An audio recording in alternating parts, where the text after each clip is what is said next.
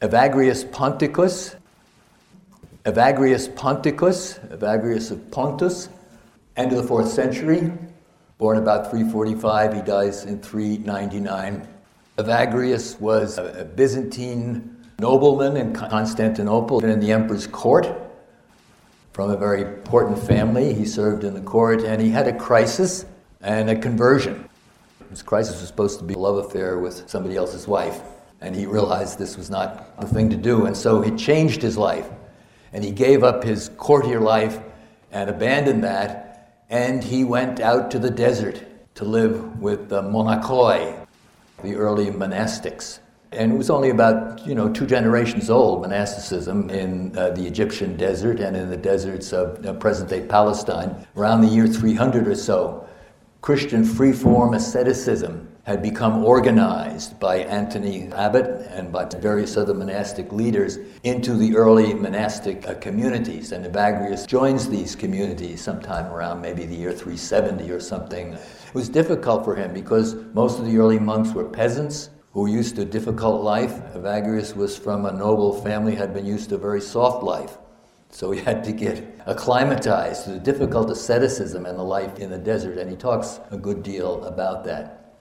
In the 4th century, monasticism became what I call the kind of locus or bearer of mystical tradition, that these organizations of a particular form of life, a professional life of prayers, became the center, not the whole, but the center of Christian mystical praying and Christian mystical teaching. And the monastic layer of Christian mysticism is the fundamental layer from the 4th century down to the 12th century and afterwards. Most of the great teachers were monastic teachers, and even the early bishops who were important for the Christian tradition, people like Ambrose and Augustine in the West, and Basil and Gregory of Nyssa in the East, they were bishops, but they were also often monastic founders and sometimes lived a monastic style of life. So the history of Christian mysticism and monasticism are very closely entwined from the period of around the year 400 down through 1200 and afterwards. And it still, of course, remains true today, how significant monasticism is for current spirituality, mysticism, and the like. Evagrius had been well educated theologically, particularly in the traditions of Origen. So what Evagrius brings to the monastic world is a new theology that enabled him to express the values of early monasticism in a theological form that was much influenced by Origen and Origen's teaching. Evagrius talked about the soul's progress to God in terms of 3 basic steps. There was the practical level of ascetic living. It's what the monks are practicing here in the desert, what he called the praktike. It's an ascetic living in which the monk struggles against the evil inclinations in fallen humanity. We call them the 7 deadly sins. For Evagrius, there are 8 wrong thoughts or wrong tendencies. Logismoi is the Greek term here. They're really the ancestor of the 7 deadly sins. And he lays out ascetical treatises in which he takes the wisdom of the monks about the necessary kind of ascetical practices you need to help overcome these tendencies in your life in order to reach what he calls apatheia, which is a term that Stoic philosophers had used to describe their basic kind of indifference to everything, but Evagrius doesn't mean it that way. Evagrius means apatheia as the perfect kind of balance that you can arrive at after you've overcome most of your evil tendencies. His disciple, Cashin, talks about it as purity of heart, or perfect self-balance would be another way. And that's the goal of the ascetical effort, apatheia. If you've reached a certain kind of balance, then if you've reached a certain kind of purity of heart, then you're ready to begin the contemplative stage. Contemplative knowing. The theoretical stage, theoretike.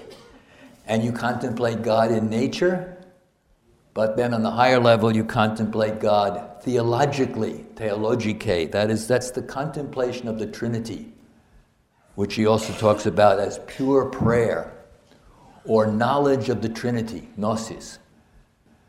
3 stages: practical asceticism, contemplation of creation as a product of God, and then direct contemplation of God as Trinity and pure prayer.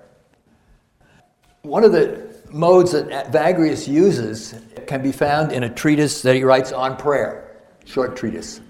It consists of 153 short sayings. We call them aphorisms. They're meant to be meditated upon, because when you first read them over, either they seem, kind of bizarre, or you wonder exactly what he's trying to get at. This was a mode of teaching among the desert abbas. A young monk would go to a desert father with a problem, some difficulty in his life, with his prayer life or with his ascetical practice, and he'd ask the Abba, give me a word, give me something. And the Abba would give him a brief saying that he then was supposed to meditate upon and try to understand and use for his prayer practice and also for his ascetical practice. What Evagrius is doing in the De Oratione is giving you a series of such aphorisms on the nature of prayer. And you just don't read them over. You can read them over, but you got to think about them. And if you think about them, pray over them, meditate on them, they begin to reveal a certain depth of teaching about the nature of prayer. Let me give you a few of these aphorisms as the examples. So there's 153 chapters. Chapter 3, prayer is a continual intercourse of the spirit with God.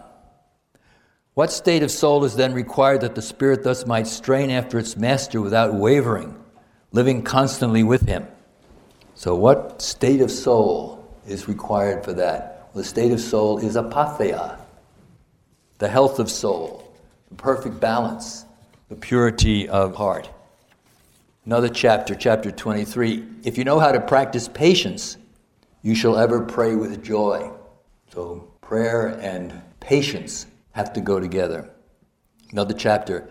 At times, just as soon as you rise to pray, you pray well. At other times, work as you may, you achieve nothing. But this happens so that by seeking still more intently and then finally reaching the mark, you can possess your prize without fear of loss. The prize being pure prayer. Chapter 52. The state of prayer can be aptly described as a habitual state of imperturbable calm. That's apatheia. Again, there are many ways to translate it. Imperturbable calm, perfect balance, purity of heart, etc. It snatches to the heights of intelligible reality the spirit who loves wisdom and which is truly spiritualized by the most intense love.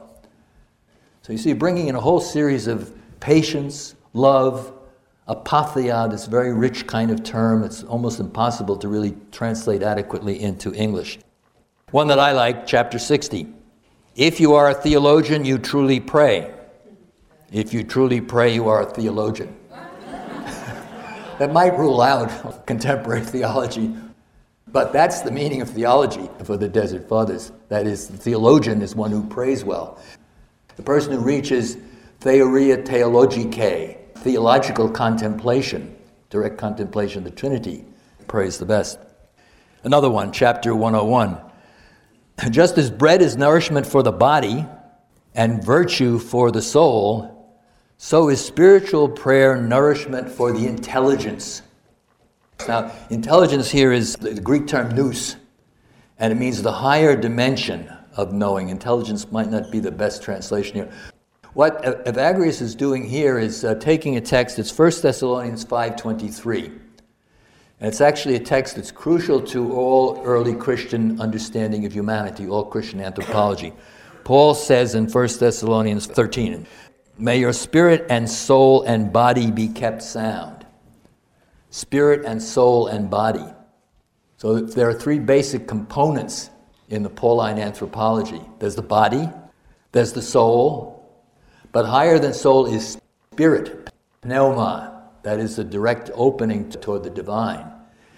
And before the entry of Aristotelian thought in the 13th century, almost all Christian anthropology was based on humans as composed of these three aspects, if you will. And that's what our friend Evagrius is saying here. Bread nourishes your body, Virtue nourishes your soul, but spiritual prayer nourishes your nous, or pneuma, your higher dimension, where you have an access towards God. The value of prayer is another one. The value of prayer is not found merely in its quantity, but especially in its quality.